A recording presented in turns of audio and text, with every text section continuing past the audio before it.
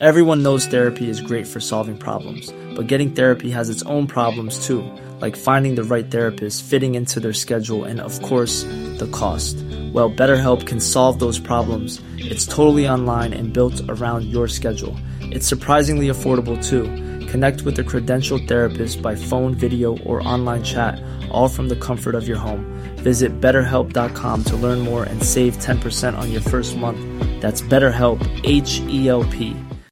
Here's a cool fact. A crocodile can't stick out its tongue. Another cool fact, you can get short-term health insurance for a month or just under a year in some states. United Healthcare short-term insurance plans are designed for people who are between jobs, coming off their parents' plan, or turning a side hustle into a full-time gig. Underwritten by Golden Rule Insurance Company, they offer flexible, budget-friendly coverage with access to a nationwide network of doctors and hospitals. Get more cool facts about United Healthcare short-term plans at uh1.com. Welcome to The Suitcase and the Scribe with award-winning journalist Scott Burnside and former NHL goaltender Mike McKenna, a member of the Nation Network of podcasts and delivered by DoorDash. Hey everybody, Scott Burnside here for another edition of The Suitcase and the Scribe. Mike McKenna, I'm pleased to report you continue to move. I can't remember where you were last week when we were setting up free agency. I think you were in the Adirondacks. Now you're in Maine, and you tell me that you are a short canoe ride to the ocean. I think that's so cool, and it's a place you know pretty well. Yeah, I love it here in Maine. I mean, I played 3 seasons worth with the Portland Pirates, the now defunct American Hockey League team. And I did it with 3 different affiliates, which I'm not sure anybody else has that record. But the first time we came was 2007-8. So it was my 3rd year pro. And it kind of like laid the groundwork. I really fell in love with this area and thought, man, it'd be cool to play here again. And then I ended up getting another 2 years, thought I was going to get a 3rd year in a row. And just, man, this vibe is awesome in the city in Portland, Maine. Like, it's like a little Boston, but super laid back, and the food's amazing, and the water's right there. And like you said, like where we're staying and where we lived when I played here was right on a river that goes up and down with the tide. If I hopped in a canoe at the right time of the day, tide would take me right out to the ocean. I'd be with the liners out there. So it's cool, man. Like, this is, Scott, I'm kind of getting the feeling for what it's like to be able to do things in life and not just be a hockey player and have your standard 1-week vacation in the summer and then back to training. Like, I mean, is this something within media? You must have transitioned to this at some point thinking like, wow, we actually get a bit of time off in the summer. Like, there's that month window, it seems like. Is it true where like things really do shut down completely? Yeah, it's very true. And although I always felt, and maybe, certainly COVID hasn't helped, and the disruption to the schedules and stuff I've often felt that it was like the off season became even more and more truncated. But there is a period of time, and I'm sure, certainly the players get to get away, and there's that decompression time. And but even talking to coaches and GMs, executives who, they're still on the clock. Lots of executives are on the clock, right? Nazem Kadri's out there, John Klingberg's out there, Nino Niederreiter. What are you doing with what little cap space you have left? And here we are. We're, by the time we do the final podcast of the season next week, we're going to be, the last week of July. And so now you're starting to think about training camp and all those things. But there is a period in August where things sort of go dark, and it's, it's a nice feeling. It's a nice feeling to decompress and to, just to feel that way. So I'm curious though, because I spent last week at the development camp in Nashville. I was doing some content for the Predators. And when, as a player, because it was exciting to watch them, and then you're like, wait a minute, it's the middle of July. Let's not get too excited about 18, 19-year-olds, even as good as they look. As a player, when did you start to build? Like, what was your August like? Like, could you, when would you get back at it? Like, when did you feel, okay, whatever downtime I've had, that's enough. I need to be doing stuff. Or did you ever fully get away from it? It really morphed over my career. Early on, I felt like there was still a lot of growth in my game that needed to happen. Yeah. And so I was on the ice at a decent amount. And of course, I fell victim to the normal line of thinking that you got to stay with it. You're going to forget how to do it if you don't. You got to skate. And I think it was counterproductive because I'd be playing in these summer leagues in the St. Louis area where it turns into nothing but 2-on-1s and backdoors. And for a goaltender, it doesn't help you. Like, you fall into really bad habits. Yeah. And, so I started to kind of pick and choose. And I would always, by at least middle August, start to skate a lot. And most of the time that was with the Blues. They needed goaltenders, and I was a local guy available playing pro. So I would skate with them often in the lead up to training camp, which was amazing. But I think after one really bad year, things changed for me. I had a terrible year in Binghamton, New York. And I don't mean as like the city of or the team I played on. We all got along. We were bad. And so, I realized this is how much everything blended together in my life. The bad year was in Albany. Okay. It was the year before Binghamton. We finished last 2 years in a row, but in different cities. That's what I was remembering. So miserable year in Albany. And straight up, Scott, I didn't think I was going to get another contract. Like, I thought I was done. And this was probably after 7th, 8th year pro. I don't know what it was, 6th, 7th. And I just went like, man, I got to get away from this gear. And I put it in the garage for 3 months and didn't touch it. Wow. Yeah. And I went and just did other things. Like, I just went to the gym, and trained and did other stuff. And I'll tell you what, man, like, I found out it really only took me about 2 weeks to get back into like my tracking and my movements, the actual goalie aspects. Yeah. It took me about 2 weeks to hone in, and everything else came along with it. And of course I did go and do some goalie skating, like leading up to it. But it refreshed me. Yeah. And I pretty much stuck to that from then on in my career, that I really wouldn't get back on the ice until August at least. And I would just do other things to keep going. And then by August, I'd go and I'd do my specific goalie training, and I would continue to skate with the Blues. But man, it saved my career in a lot of ways because it was too much. And a lot of kids just fall victim to that, Scott. So it's tough. And it's nice though when you can do it at home, like when you can train there. I feel bad for those that can't, that they don't have anywhere to go to train. Like, right. Well, you have to you have to travel, you have to make arrangements, you have to travel, you have to, did you ever do, like, you talk about goalie training and whatever point in the summer, like, did you go to like goalie, not camps? I'm trying to think, because there used to be one in Wisconsin, right? I remember talking to Brian Elliott. That was a big one. Say. Would you go to like those sort of goalie gatherings? And how do you find out about that stuff? Because it strikes me as, you got to make a commitment to do it. And maybe it's important, or maybe you don't want to be around other goalies. I don't know. Oh, so I love being around goalies. Goalie is still my passion. It always was. And you're fully aware of that. But I would, as a kid, I just went to local goalie camps. Yeah. And that was fine, but when I got to college, after I was drafted, that's when Mitch Korn grabbed me and he goes, "You're a big man, but you can't skate. And you need to go see my friend Chris Economo in Buffalo, New York." Well, I went to see Econ, and that was 2 weeks of hell on earth. No pucks, just skating, goalie skating. And I did that it was miserable. But we also had a ton of fun, and there were some legit, really good prospects there, and people that pushed me, like, goalies like Shane Connolly and Matt DiGirolamo, and like some of these guys you probably haven't heard of, but they were unbelievable youth hockey goalies and played D1 college hockey. And they could do things on their skates at 14 that I wasn't even touching at 19, 20. Yeah. And that pushed me. And so I'd go train with Econ those, I don't know, it was 4 or 5, 6 summers. We called it Econ Skate. And then I would continue to go see him after that. And then I would just do one-on-one time with skating and shots and everything else. But I actually would go to these goalie combines, but it was a tight group, and it was a very much invite only thing, which was really cool, man. Like, and Econ's like the closest to friends now. I'll see him next week when I travel yet again for the fantasy hockey draft of a league that I'm in that centers around goaltending. Shockingly, Scott. So wait a minute, you're in a pool that drafts only goaltenders? I want in. I'm in for all the pools. So it's goalie heavy. I'll put it that way.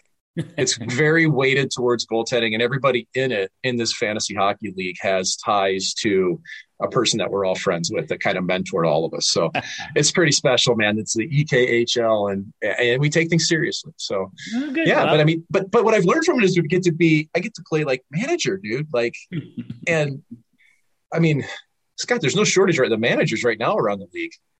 Yeah. So you said it, like, they're not done yet, are they? Well, so let me ask you this: if you had to take over the role of one team right now as a GM, how would you like to be the GM of the Calgary Flames? And I think the world of Brad Treliving, because I think he's got such a great personality. He's easy to deal with. He's a guy that I just think is a good, honest person. And, he's built this team. I mean, how often did we talk in the lead up to the playoffs and down the stretch that Calgary, was built the right way, and under Daryl Sutter, they had become this team that was a legitimate Stanley Cup contender. And yeah, they knuckled against Edmonton in the second round. Wasn't great for them. But still a really good team, well put together in a great city. And then Johnny Gaudreau, I mean, talk about it a million times. And again, I still am gobsmacked that he is a Columbus Blue Jacket. Great for Jarmo Kekalainen, great for those fans. And now team elected arbitration with Matthew Tkachuk, a restricted free agent. And now I've got a piece that I filed this morning. I talked to an agent, a couple of executives. I haven't talked to anyone who believes in their heart of hearts, don't worry, Matthew Tkachuk is going to sign a long-term deal in Calgary. Everyone I've talked to is like, don't see it. They believe that the die is cast, and Matthew Tkachuk is going to, whether it's this week or next week or, however the Flames handle it, he's going to end up on a 1-year deal with pending UFA status a year from now, and he's gone. And so the Flames cannot have what happened to them with Johnny Gaudreau happen twice in a row with Matthew Tkachuk. I know I asked you a question and now I'm still talking, but it is a bit calamitous in Calgary. Do you think that's fair? Sure. I don't feel bad for general managers very often. Okay. Like that's fair. I just don't, man. Like it's a high stakes position that shit happens, Yeah. Brad Treliving did everything he could and came up and just, couldn't pull it off with Gaudreau. It just it shows that money really isn't everything. Like you can't just throw money at people and make them stay. Like we talked about this before. It's all about gut feeling, man. And bottom line is Gaudreau just didn't want to play in Calgary any longer, and he wanted to be closer to home. That's as simple as that. And I mean, it probably surprised us that he went to Columbus, but it's an hour flight away from his home in Jersey, whatever. I mean, the border is real. The civil liberties available in the United States and the freedoms sometimes are a little bit different and more. And when you've gone through COVID and everything else, like Scott, there's still a lingering thought to players that they still may end up having to go into bubbles someday, or maybe things will revert back. Like it's a real risk to be in Canada if you are American, especially. Yeah. Okay. And I think that this factors in with Matthew Tkachuk as well, that this is an American kid from St. Louis, Missouri. Yeah. This isn't Nazem Kadri from Toronto, who could probably sign a ticket in Calgary and be fine with it because he's Canadian and you guys are used to it, right? Like it's not a big deal. I think that factors into Tkachuk more than anything else as well, is that your nationality does matter. It does make you more accepting to things, right? Yeah. Like how many Americans end up staying in Canada when they're done playing? It happens, but it's not the same extent as the other way. So I think that Treliving's he's in a tough spot, man. Like he went for it last year, which he should have. That team was built. And oddly enough, we thought they could play any style. We thought they'd be fast enough, and they weren't fast enough. And they lost their structure and tried to play a different style than what was really the bread and butter for a lot of it. They just tried to go up and down the ice. So I think it's tough because, and we've said this all along too, and I don't want to throw gas on the fire with it, but I always wonder if you look at the long term and think, man, do I really want to play for Daryl a couple more years? This has been kind of tough, even though we've gotten the best out of us. Yeah. So, it's a tough spot for Treliving and the Flames because, Scott, you outlined it. Like, what are some of the things within your piece that you that really came across as the difficulties for players in a Calgary or even in other Canadian or smaller markets. Yeah, it was interesting. I talked to a longtime agent who he knows whereof he speaks, and he called it, death by 1,000 cuts. And it's, it's not the same in all 7 Canadian markets, but there are certain, the tax rate in Canada is completely different, and now it's not the same across the United States. As I talked to another executive who said, well, taxes are high in New York and California, but yes, and they're high in Canada, and the climate for some communities, and there is a sense of remoteness. God bless people who go to Winnipeg and want to be there and thrive there, but that city's different than any other city in the NHL. It just is. And so it's not everyone's cup of tea. You do have the COVID, you just have all kinds of things, the climate, and, whether it's in Edmonton or Winnipeg, and, real. It's a real thing. And this agent said, you know what? And the media. So I'm going to ask you about that too, because both sides, having played with, have been in part of Canadian organizations, and you spent a lot of time in the States, obviously. And the media is part of it, right? I mean, the media is different in most Canadian cities than it is in most American cities. And it's a real thing. This agent said to me, and he's like, listen, it just is. If you can play somewhere, maybe it's Nashville, maybe it's Tampa, maybe it's Dallas, tax structure is different there. The media is not as demanding. So your lifestyle is different. Why wouldn't you go there? And then this other executive I talked to said, there are all these different, the 1,000 cut things. And then it mitigates it if you have electrifying players with whom to play. So it's a little different now with Connor McDavid and Leon Draisaitl in Edmonton, although still Edmonton it's a struggle to get people to go there in some ways. Toronto with Austin Matthews, Toronto's a different city. But this agent said, if you're not close to winning and you factor all that other stuff in, he said, I have a lot of Canadian clients who are like, find me a place to play in the States. Again, it's the whole package. And I guess the bottom line is it becomes even more difficult for even the best run organizations in Canada to achieve the ultimate success. I mean, we talk every single year, we talk about, is this year? It's been 1993. That was a long time ago that a Canadian team won a Stanley Cup. They had the best chance, of course, during the realignment with the Canadian division because of COVID. And, the Canadians got waxed by Tampa. So let me ask you this question. Is there a Canadian team you're like, no, I really think this team could win a cup in the next 2 or 3 years, next couple of years? Do you have a Canadian team you're like, no, I would put money on them? I mean, I don't think you can count out Toronto. Yeah, I don't. I mean, their goaltending is a whole another story right now, but there's still a chance those reclamation projects could work. And they're still a piece or two away. Vancouver's a middling team that's, new regime. Edmonton, though, is a team that maybe they could pull this off, man. Like if you get consistent goaltending from Campbell, if you can still play that Woodcroft style, it's a little more buttoned up and still let Connor go hog wild out there. Yeah. Edmonton could, but like Calgary's going to fall off big time. I don't see them replacing what they're going to lose. Not really. I mean, Ottawa, who knows? Like there's just question marks, it shows though the ebb and flow to Canadian teams can be different than some of the American clubs, at least in different markets, because it is really difficult to get free agents. And with that being the case, it shows you how the importance of drafting and developing from within. Like if you're a Canadian team, you better bank on drafting and developing unbelievably well and getting those players until they're 28 or 9, because that's about the runway you have before they go off to greener pastures somewhere in the United States. That's just kind of how it works, man. Yeah. So it's tough. It's not impossible, but like fans that get pissed off about players not wanting to come to Canada or not wanting to play in Canada, like look in the mirror. You guys are terrible to them. Like on social, everywhere. Like, first day of training camp, Mikko Koskinen comes in and he gets asked a question.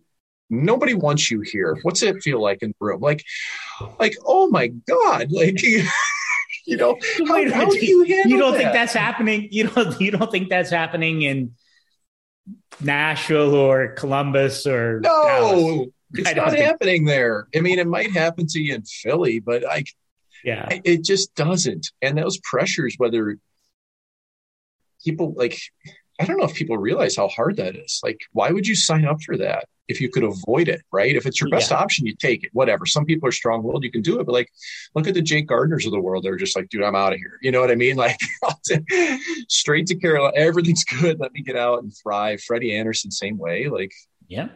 It's, and I hate that because I love Canada, man, but that's just reality. So I'm curious, I mean, time, no, it wasn't, you didn't spend a long chunk of time with Canadian organizations, but when you were there, because Ottawa and Vancouver, right? Do I have that right? Yeah. Vancouver for 2 days, but Ottawa, for almost half a season. you did probably get the 2-day effect, but did you get even, in those, given your experiences and whether you were with a Canadian team or just around because you saw it happen, like how different is it if you are playing in a Canadian market than, let's talk, Jersey or Dallas or Tampa and Columbus, places that you also know? Noticeably different. I mean, I went to Canadian Tire because I had a flat on the back of my Pathfinder and it was like, clear the runway because this guy needs it fixed, and I had never met anybody in there.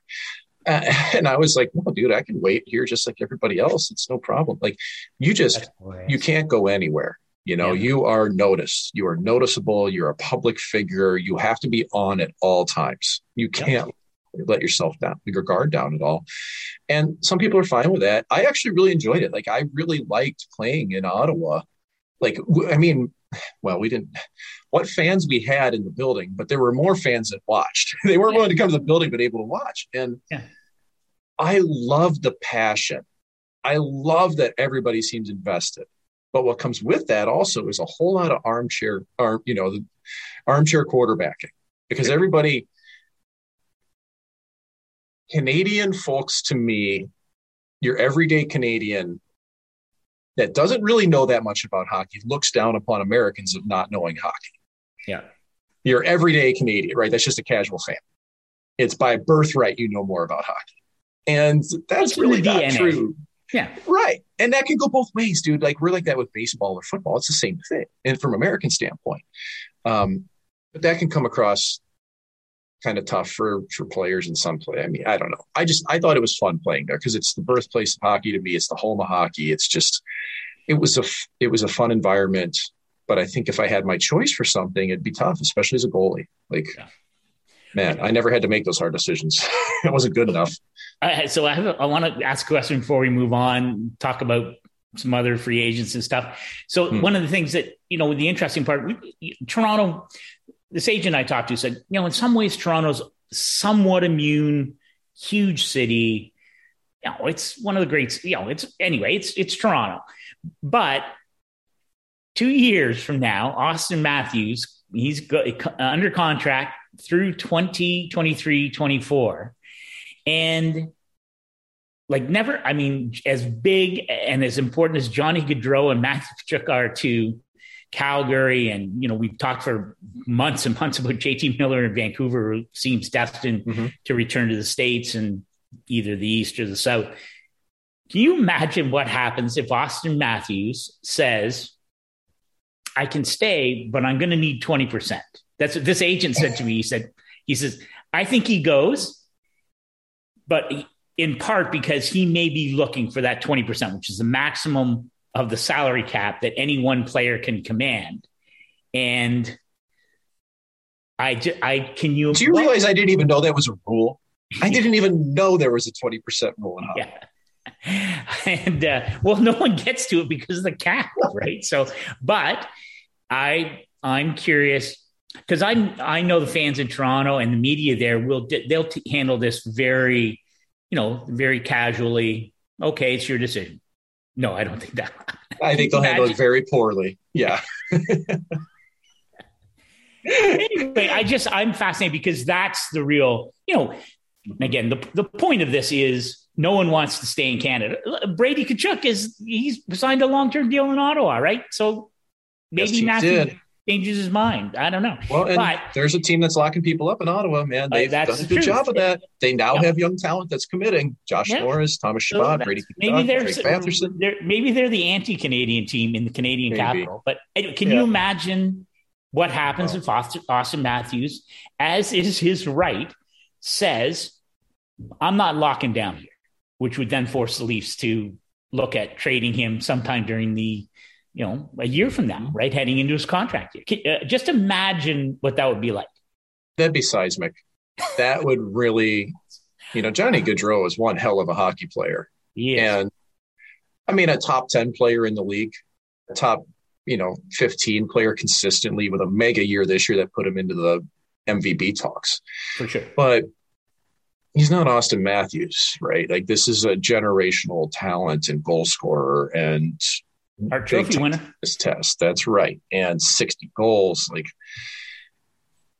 I don't think it's a foregone conclusion he goes to Arizona. Okay. Like everybody thinks, because just look at Gaudreau. He ended up in Columbus, but I do think things are a little different for Austin.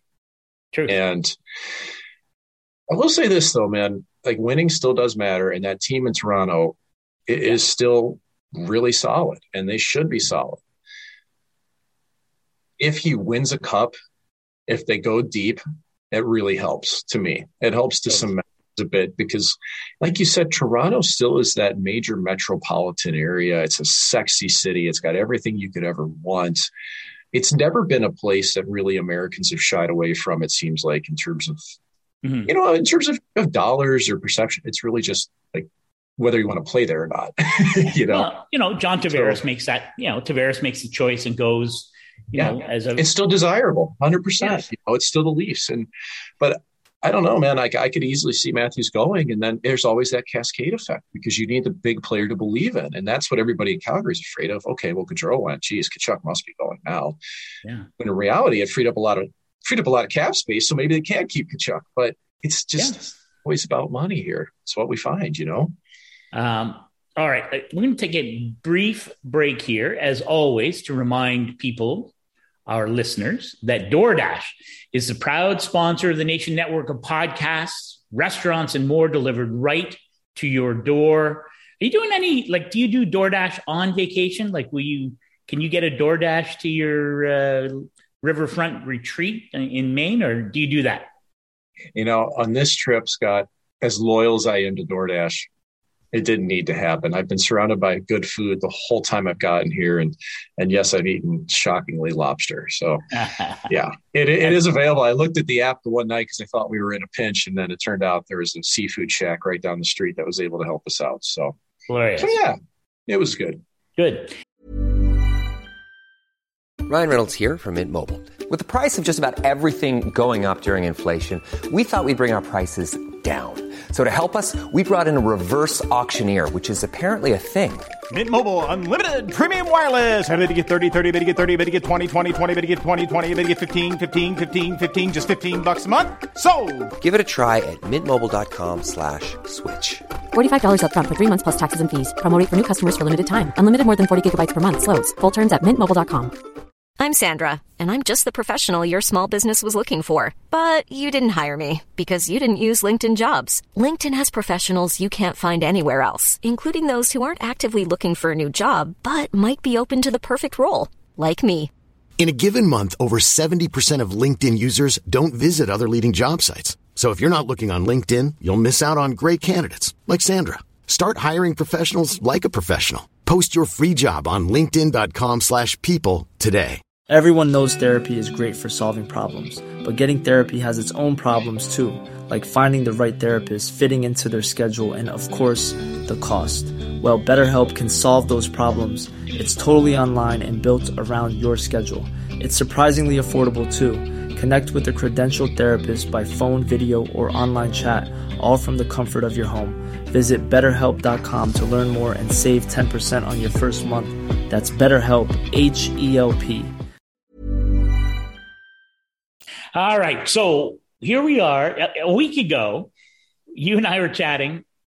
I was in Nashville. We did the show, the free agent show. It was outstanding. It was a ton of fun.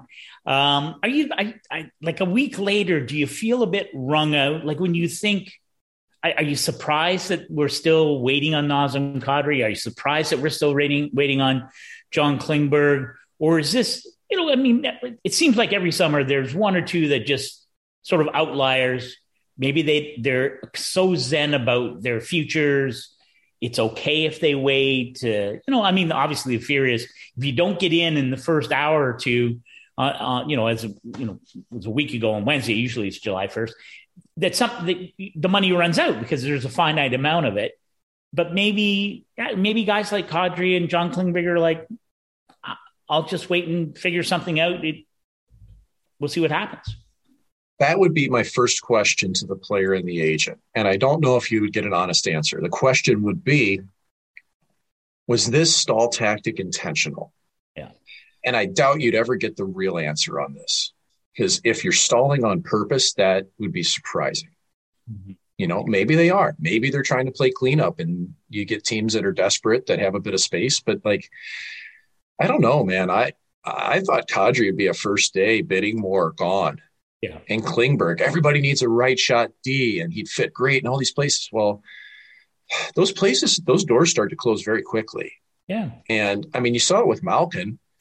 I don't have any other way to say this for Gino, but Gino straight up went out to the market and kind of came back with his tail between his legs and realized it's not as rosy out there as he thinks it might be. Sometimes your own perception of yourself may not be right, especially when you've never had to face that type of decision, right? I had to face that every single year. So I knew what my marketplace was immediately. And I knew that first contract across the table, it might be the last one and I'm taking it. Right. I have to wonder for Kadri or Klingberg if there were offers that they went, nah, it's not good enough for me. Yeah. And now you look back at it and think, oh, maybe I should have taken that, because now you're circling back. And imagine if Kadri ends up back in Colorado, it turns into, well, I looked around all the market and I couldn't get anything else. So here I am again, guys, which everybody would be happy to have him back and all that. But it'd be a good bit of poker by Colorado in the first place. But Scott, don't you get that impression that sometimes, players just truly don't quite see what the marketplace really may be, or maybe their agents, pushing a little harder than they think, and they get caught out like this. This is how value contracts happen for teams, isn't it? Yeah, no, I think you're totally right. And I think it's, maybe is it misreading the market, or is the market unreadable? Maybe that's a fair point. Maybe it's, I've talked to players in the past who have been like, I got some bad advice, right? My guy was saying, hey, go here, do this. And where he really wanted to go while he was doing that other stuff, his dream spot went to someone else. And I, had a conversation where he's like, I wish that hadn't happened. And you're like, okay. But the agent's job is to leverage his, the best spot, the best situation, dollar term, all the things that a player is demanding of the agent. And maybe you demand something that the market can't deliver. And Mike, I think and again, I don't know because I haven't talked to John, or I don't know what Nazem Kadri's situation is, but were there offers or were there discussions early on that, the thinking was, we're not going to rush into this because we want to see what's out there. And then all of a sudden it was like, what's out there is not as enticing. And, again, hard to drum up, both John Klingberg and Nazem Kadri are elite players. They're going to get paid well, maybe not as much as they wanted or the term that they'd like. So temper the empathy here, but it is interesting to me that both those guys are still out there. See, because you and I talked, and I think we were of the same mind. I like John Klingberg in Carolina, and of course, Brent Burns ends up there on a deal that, that's a good deal for Carolina. It's a really good trade for Carolina. Deal, right? It's not, and it's good for Brent Burns. And it's good for Brent Burns. And he you and I sit think down in that 5'6" role. He doesn't have to carry the mail. Just clap one-timers all day long. All day long. Just pound the box. Smart biz by Carolina. And I know you liked the idea of John Klingberg in Seattle, but Justin Schultz is there. What's Seattle doing? I don't know exactly. I mean, come on, Ron, spend some dollars here, man. I like Justin Schultz. And there's a guy, here's an interesting thing. I'm not to go down the rabbit hole totally. Do you remember when Justin Schultz was in Edmonton? And I remember when he was in Oklahoma City. The fans crushed him in Edmonton. They could not, they booed him. I remember talking to him. He got to Pittsburgh. I don't know. I'm trying to think how many, I have to look and see how many cups he won there. But Justin Schultz was literally driven out. And I remember talking to him because he's very, very low key guy. And he's like, yeah, that was hard, right? Like that was a hard thing. And then he ended up rediscovering his career. So I'm not saying I'm not down on Justin Schultz, but at this stage, I think John Klingberg looks better in your Seattle lineup than Justin Schultz does. That would be what I would say. Yeah. I remember Schultz in Oklahoma City. He had like the best year going for a defender in the American League ever. This was a lockout year, 12-13. And stuff. So that was when I was with Peoria, and we had players like Jake Allen, Jaden Schwartz, Ian Cole. Like we had some damn good hockey players, and Schultz just crushed. Like every power play, it's going in the net. Felt like puck to him, and then it just didn't transfer in Edmonton. Edmonton from that era had so many players that didn't transfer. Like I can't pinpoint exactly because I wasn't in their organization why they sucked at developing, but boy, they sucked at it. They had some really high picks and players that were really good that just it didn't work out there. And that's the way it was. But I thought that for sure Seattle would make a splash with somebody. And not to just make a splash, like to legit make that team better, Scott. And they got good players. Like they signed good players. Great. But at some point, you got to get the legitimacy of your franchise with somebody you can sell some tickets for and put a nameplate on a jersey and get people to be excited about. Because right now the team doesn't have anybody special in that lineup that's going to bring people to their feet, man. Like it's just as is, right? Benier's right. They're coming. I get it. They're coming. Beniers, I apologize. But it's still a ways away for that to really sink in. So I don't know, just surprised me a bit. The whole Klingberg back to Dallas thing was just, I was infatuated with that storyline. It's too bad it didn't happen. Well, what about Nazem Kadri in Seattle? Like they got some money. Like that's, anyway, I'm curious to see where Nazem Kadri ends up. I know this sort of notion of, anyway, the Islanders are another team that has really been eerily quiet this offseason. Kadri is so good. He is everything a team wants. He can go anywhere. Yes. You and I could do an entire show listing every single one of the 32 teams. And would there be one or two you're like, nah, maybe that doesn't fit there, but probably only that. Like that's how good he is. Isn't it? Like, what about, and when I was looking through free agents today, the one that really caught my eye was Niederreiter. He's such a glue piece and an important checker, scorer. You name it, he kind of does everything, right? And he's played really well for Carolina. And I think he's kind of gotten cap crunched out because he's in that middle class tier where you're going to be somewhere between, I don't know what his next deal will look like, but $4 to $6 million, right? In that range. He made 5.25 last year. Like, I'm surprised somebody didn't snatch him up right away. You see Eric Goodbranson go first day, bang, big deal. And that was a lot for Eric Goodbranson. I know, but this is like, that's a D. Niederreiter's a forward. I get that that's different, but it's so funny how the market can pick and choose first and second day winners by perception. And now you got someone like a Niederreiter and Kadri, Klingberg, even like Paul Stastny's still out there who's puts up serviceable points. Like, they're just chilling, I guess, dude. Everybody else wants to go on vacation. So I know. Well, and that's the thing, right? I talked to somebody from one of the teams. I said, what about your GM? Oh, he's out. It's at the lake. It's at the cottage. But Nino, as you know, I spent a lot of time in Carolina this year, and Nino Niederreiter had 24 goals. He played almost exclusively with Jordan Staal and Jesper Fast. The line was incredible, right? They complete shutdown line, generated offense. Jordan Staal got really going in the latter quarter of the regular season. It was a really good line. Here's the issue, I think. And I know that Nino Niederreiter's agent was hoping to lock something up before the playoffs. The problem is that he has struggled in the playoffs to be the big man that he has been during the regular season. He got 4 goals in 14 games. I think he got 2 in game 1 against Boston. So that's my guess, is that, and now, Carolina's got Max Pacioretty. They've got a couple of RFAs, and, there's a lot of moving parts in Carolina. And you're right. I mean, he's a 24-goal guy. Who does not want a 24-goal power forward? Yes. Yeah. And he's a good guy. He's a really good guy. So happy for Pacioretty to go somewhere. They got him for nothing in Carolina. That's unbelievable. The shedding that continues from Vegas, what they've given up for nothing, is a whole nother story. But I want to ask you about the San Jose Sharks. This team is...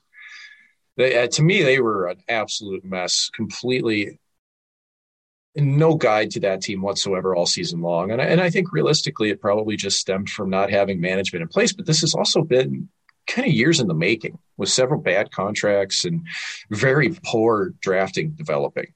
There's no way around that. Really poor. And, Doug Wilson's son was one of the heads of scouting, and he's not there. He's been relieved of duty now. And Mike Greer comes in as the new general manager. There's still a coach to be hired. What's your sense on where San Jose's at, what they're up to, rumblings of where that franchise may be headed, especially having moved Burns out?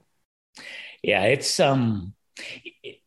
really unfortunate, because they're a franchise that literally from the time they came into the NHL, they were the model of consistency, right? They, never won a Stanley Cup, but every year was a competitive force, and it's people wanted to play there. It didn't matter who was, you go back to Darryl Sutter days coaching there, and, Pete DeBoer had a nice run, couldn't get him over the hump there, but it's always been that model franchise of, you've got good players. You can attract good players. It's a good organization. It's a great city in California. And it really has, it is like, if I can use my old 4-H days, it's like a garden plot that people stopped tending, and it became overrun by weeds. And now it's gone fallow. You cannot grow anything there now until you do a complete overhaul. And I can only assume that when Mike Greer got the job there, that was his mandate. I was just looking at their roster it's still a disaster, right? I mean, you've got Erik Karlsson under contract through 26-27 at $11.5 million. You've got Marc-Edouard Vlasic at $7 million through 25-26. People are already talking got to buy him out next summer. The Hurdle deal now doesn't seem to make any sense, because you extend him at $8 million a year to this long-term through age 36. To what end? And Logan Couture, $8 million through 26-27. I don't know where this team goes. Mm-hmm. They need a new arena. They're going to be some very, very tough days ahead in San Jose. And I feel bad for the fans there, but it's going to take some hard decisions. I mean, in some ways, the Brent Burns, I talked to a number of people who were like, should have traded one of the other 2 defensemen and kept Burns. But the problem is there isn't that market for the other 2, right? There just isn't. So you can't just wave the magic wand and make things go away. There were just too many fat contracts handed out in San Jose, period. And I know that there's always the thought, well, it's a premium because it's expensive. And they just didn't negotiate hard enough, honestly. And there was no reason to re-sign Hurdle, especially with, they didn't have a GM in place basically when they signed that deal for him. Yeah. And that's not the type of time to commit that type of money to a player when you've got hollow leadership at that moment. Okay. And that's not throwing shade at people. It's just what should have happened. Let them go. They desperately did drafts. Look how many players that they've put in the NHL in the last 6-7 years. Hardly any. Yeah. they haven't drafted well. And I understand they haven't had draft picks, but that's not an excuse, man. Like late first round picks, second round, third round. And the biggest key is once you put them in the American League, put them in a place where they can succeed. Surround them with good players and let them grow. So I don't know. My career's got a challenge on his hands. I'm excited to see where it goes because it's still a good market and a good city. And there's going to be some pain there, though. And honestly, after the run they had, that's what happens. And you just got to deal with it as fans, So yeah, I'm curious. But they have 3 goalies. They have 3 goalies right now. They got to move one over, do something. They may need more goalies. I don't know. They need a coach, and that'll be interesting too. That's true. To me, this is a perfect situation for Mike Grier to sort of step outside the box. And we saw it in Arizona with Andre Tournier coming in, Bill Armstrong making that hire, and knowing, Tournier comes out of the Canadian junior program and his international experience. And my sense is very well liked there. And it has to be someone who can teach at a level that you probably shouldn't have to do as much teaching as the Sharks are going to have to do. And it's still a mess. It's contractually, they are a nightmare. That's not pretty. Yep. No. Yeah. Speaking of not pretty, Hockey Canada, it's hard to, it's sometimes easy to forget we're rolling towards the rescheduled World Junior Championships that were halted because of COVID very early in the tournament at late December, early January. It's hard to imagine this situation could get any uglier with the settlement of the sexual assault lawsuit from back in 2018 with members of the Canadian national junior team that won gold medal. Every day now we move a little bit. I don't know whether we're moving forward, but players coming out who are on that team trying to distance themselves from the assault of this young girl. 8 players involved. Like, how do you see this? Are we at some point just going to get to, here's a list of all the players who've publicly said, I wasn't there, I'm not involved, and I, took part in any investigation and will continue to do so moving forward, so that there are only players left that we are then to assume were part of this? Or it's such an ugly situation, and there are so many ugly legs to it. I don't know where it ends, other than with a complete overhaul of Hockey Canada, which apparently it's an organization that needs that. Yeah, there's a whole lot of layers to this. And, as far as the players themselves, which, it's crazy we're talking about the players first when there's a victim involved, right? That's first and foremost. But we are talking about hockey and ramifications and what that'll be. And, you've got 3 groups of players. You've got that were on this team. You've got the group of players that have already come out and said, man, I had nothing to do with this. And then you've got the group of players who had nothing to do with it, but haven't said anything. Yeah. Because probably out of loyalty to their teammates, that they don't want to put them in that type of spot. But they're going to soon realize that you're going to need to say this, or it's going to drag you around forever. Yeah. That they need to come clear on this. And then you got the group who were implicated, who they say anything. So it's process of elimination here. Yeah. And it's just, at this stage of it, who's next? Who's coming out today, right? And that's how it's going to go. And I wouldn't even be surprised if those that are implicated would say, I'm cooperating with everything. I don't even know what to expect here.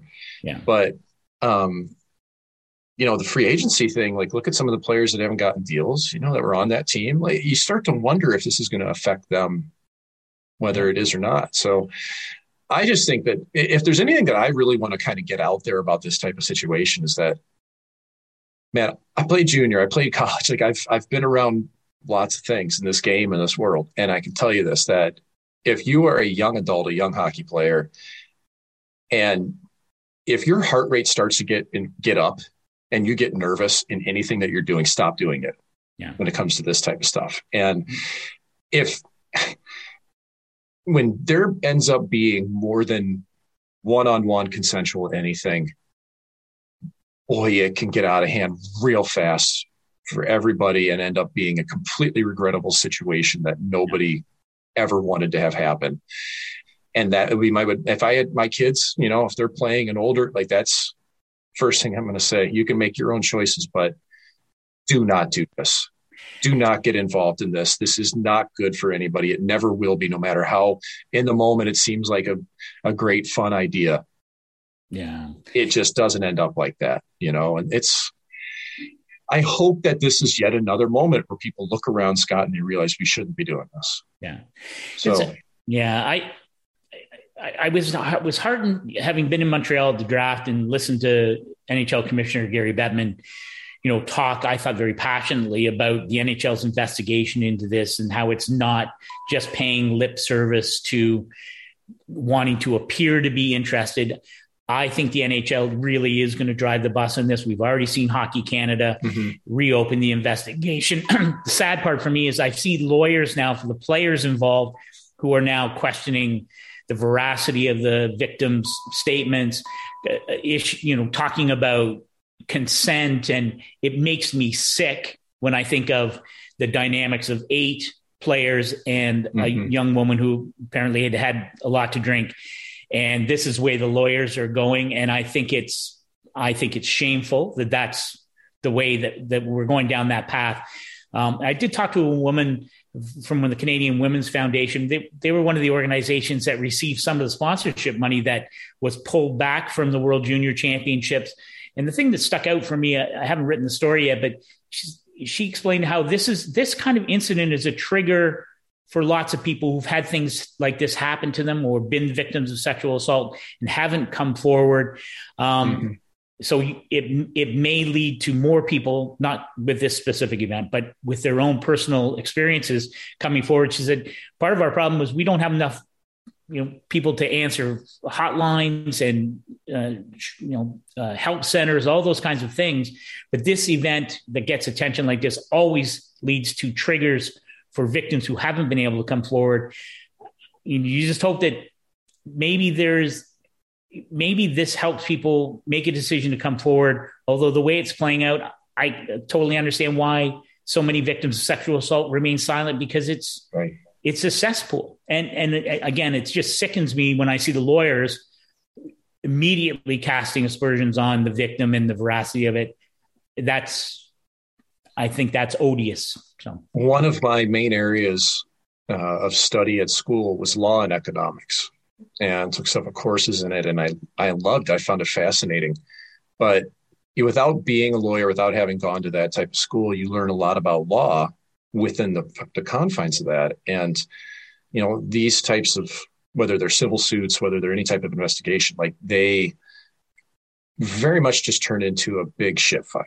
And it's just trying to make everybody look as bad as you possibly can. Yeah. And that's the thing, like, does anybody really want anybody publicly to know that they were involved in this? Players don't, and for a long time, it appeared there, the victim declined to be involved early on, right, for these reasons. And that's where it's just set up to fail for everybody involved. Yeah. Right. It feels like, it's not a clean process. It's questioning somebody's character and motivations and victim shaming beyond belief. And that's how you win court cases, and that's how you get paid as a lawyer. But it's gross, man. Like, it's not how that should be. And my line in the sand here is I just really, really hope that this starts to wake people up, man, and just realize, just don't do this. Yeah. Be a good person. Just don't do it. No.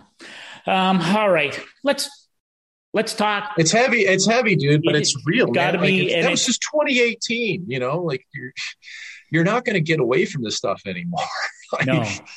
And again, it's a cliche, but some of what has happened here has shone such a bright light on what is clearly a morally bankrupt organization. The fact that Hockey Canada has a fund that is funded in part by registration of, if you were still in Canada playing or living and your girls were playing, some of the money that you paid to register them with Hockey Canada might have gone into a fund that was part of an out of insurance settlement for this young girl.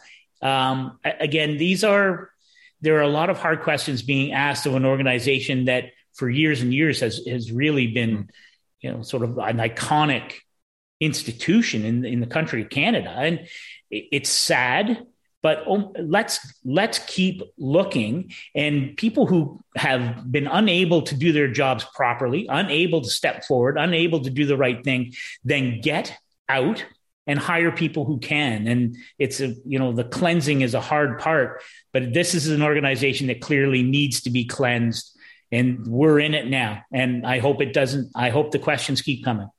Yeah, I agree with you, Scott. And it's pretty amazing to think of how the similarities are between major corporations that are known polluters, that they'd rather pay the fine than they would, pay to have it taxed in first or get it. Like that was just the cost of doing business, was knowing, hey, you're going to get sued, be ready for it, have your slush fund. And you'd rather take on the lawsuits than you would do things the right way. Yeah. And that happens all the time in business, especially in the States, but it's that same line of thinking. Yep. We've seen it in hockey that you can't just sweep things under the rug. And nope. Especially now, it's amazing to think that, they again, 2018, man. Yeah, no, that's good. All right, let's end on a more positive note. Please. Next week we'll wrap the season up. What are you going to do for the next week? Are you looking forward to? What are you doing vacation wise? What are you thinking about?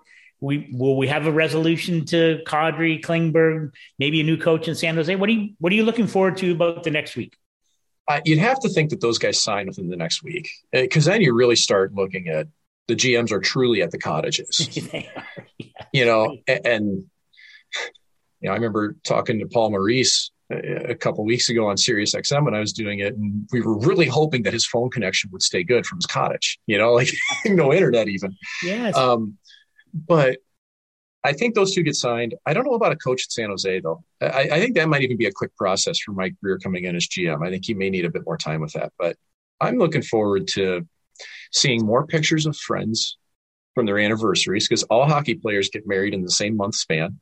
Yes. And true. so those anniversaries are all coming. We're seeing the engagement pictures. Tyler Seguin just was recently engaged. His pictures, were posted. And this is kind of a fun time to see your friends getting to be their true selves.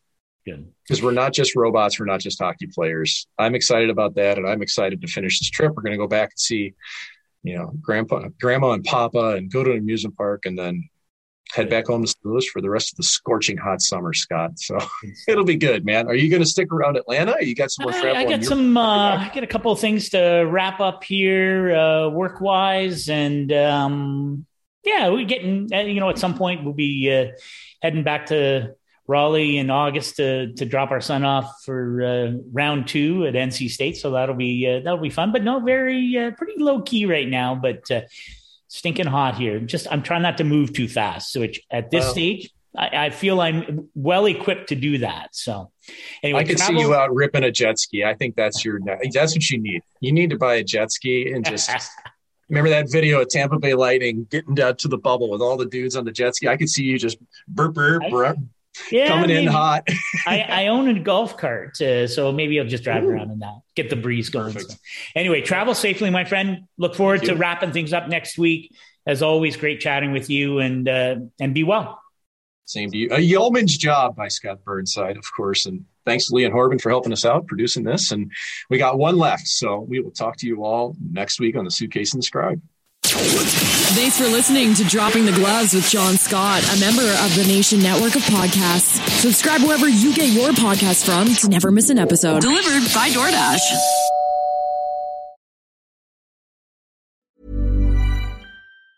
Mom deserves the best, and there's no better place to shop for Mother's Day than Whole Foods Market. They're your destination for unbeatable savings, from premium gifts to show-stopping flowers and irresistible desserts. Start by saving 33% with Prime on all body care and candles. Then get a 15-stem bunch of tulips for just $9.99 each with Prime. Round out Mom's menu with festive rosé, irresistible berry chantilly cake, and more special treats. Come celebrate Mother's Day at Whole Foods Market.